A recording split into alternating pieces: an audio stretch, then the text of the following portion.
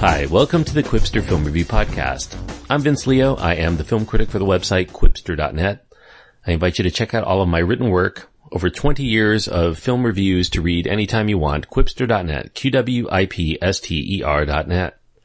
Today I'm going to be looking at one of the 5 nominees for Best Foreign Language Film at the most recent Academy Awards. It's called Mustang. It was submitted by France, even though the film is in Turkish with all Turkish actors and was actually set in Turkey.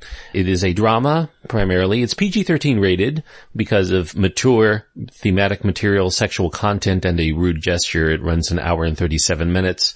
The cast is full of people whose names I cannot pronounce, and since most of them are newcomers, they won't mean anything to you. And while I do think that they all deserve recognition, I will not disgrace them by actually butchering their names. The director, whose name I will butcher here, is Deniz Gamze Erguven. The screenplay is by Alice Winnicourt and Deniz Gamze Erguven as well. The film, as far as plot, is about 5 orphaned, loving, and seemingly carefree sisters who are living in a very conservative town near the Black Sea in Turkey. They're growing up fast, so fast that they're spotted engaging in a bit of innocent horseplay with some local boys by the village's busybody, who informs their guardian that they're up to something sexual, and they are immediately disciplined, and the home in which they reside is taken to locking down these girls, placing a virtual chastity belt around the home of bars and high walls, and trying to keep them from going out and bringing some sort of shame to the family and the village they're in through their rambunctious behavior. The day-to-day existence of these girls also changes. Their guardians and other local ladies put them through something that they call a wife factory that shows them how to dress and to cook and to sew and a lot of other things that they should know in order to fetch the first available man, because they're about to go through the process of an arranged marriage. Although Mustang deals with subject matter that's not always pleasant to watch, I think that the film emerges as a very rewarding experience for us as viewers, both as a sociological discussion piece regarding repression within pockets of specifically religious fundamentalist society. And I would say that's not just in Turkey, because I think that Turkey, by and large, for people who have lived in Turkey, and one of my Turkish friends says that this is not exactly a very realistic portrayal of life in Turkey, even among some of the small towns by the Black Sea, although it is a way of life for many people, not only in Turkey, but there's even pockets of the United States to have this kind of thing go on. Maybe not as much anymore, but certainly not so long ago, this kind of thing was commonplace. It's also a straightforward drama about 5 girls who are coming of age, in which their newfound sexuality is something that's outwardly shunned the moment that it begins to emerge. Their guardians include their grandmother, who seems to be employing more of a tough love approach to them because she cares too much about them to see them fall victim in life in their conservative village. And there's also a man in the home that they call Uncle Errol. He's the son of their grandmother, and he completely subscribed to the patriarchal world views in which men and women place in society. And he gets legitimately angry anytime he learns that the girls might be doing anything that will bring them, i.e. him, shame. There's also a bit of hypocrisy that we learn within the course of the story that further adds to the complexity of an already perplexing situation for the young women. The film is directed and co-written by a Turkish-French first-timer, Deniz Gamze Erguven. She was born in Turkey but raised primarily in France, although she did go back to Turkey from time to time. Mustang traverses through some pretty complex psychological currents.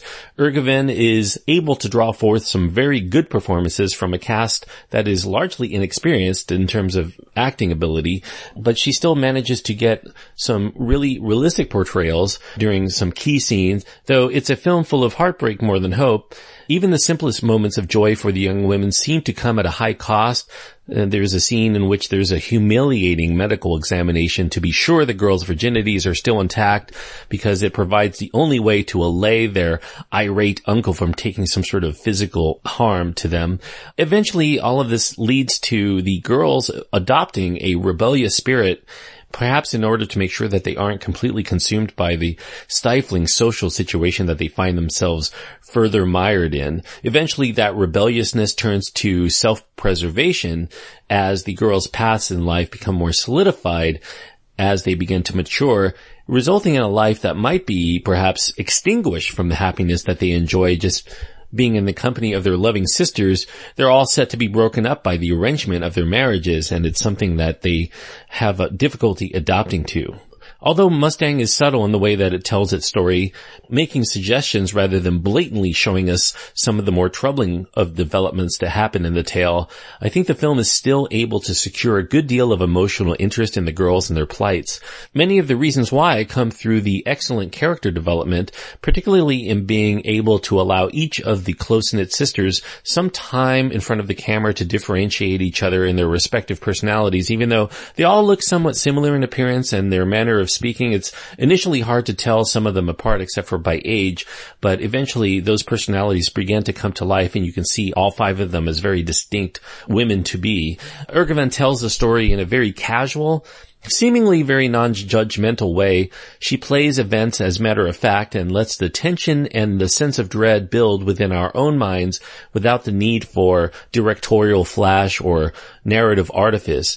We grow increasingly uncomfortable with the story as it progresses, primarily because of that sense of dread and despair that seems so palpably real because of the way that it tells its story and the realism and the depth through which the characterizations are drawn. Although it does take a bit of time to settle into the story and figure out just what the parameters of the tale are, once you as the viewer are clued in as to just what kind of precarious situation that the girls are in, the drama becomes enveloping and subsequently engrossing in how it plays out from there. Even when there appears to be no happy paths to be able to take for the girls other than to try to follow the one of least danger, there's still a sense of hope somewhere in there that there might be some sort of happy resolution if only the girls could find a way to escape their existence, which is not easy to do in a town in which all of this is perpetuated and in a society in which young girls are probably not allowed to live on their own.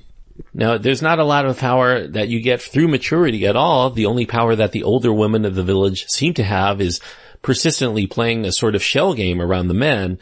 They're kind of mini rebellions or underground rebellions in a way.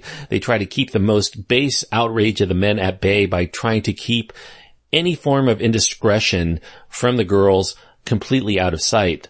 So we're left to ponder the ironies of a society that purports to value family and community first.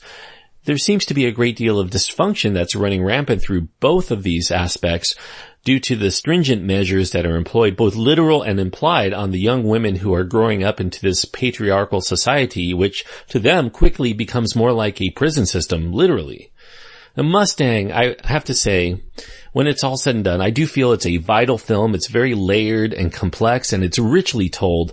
It will gently pluck at your heartstrings, but more than that, it's going to sear a powerfully indelible image in your mind about the suffocating repression of women that occurs as an everyday form of life in many regions of this world. Although Erguven doesn't show her hand or make the film angry or overtly political, I do think that Mustang still speaks volumes on potent political themes, presenting them as merely the fact of the situation for us to make our own judgments upon and to be able to discuss amongst each other.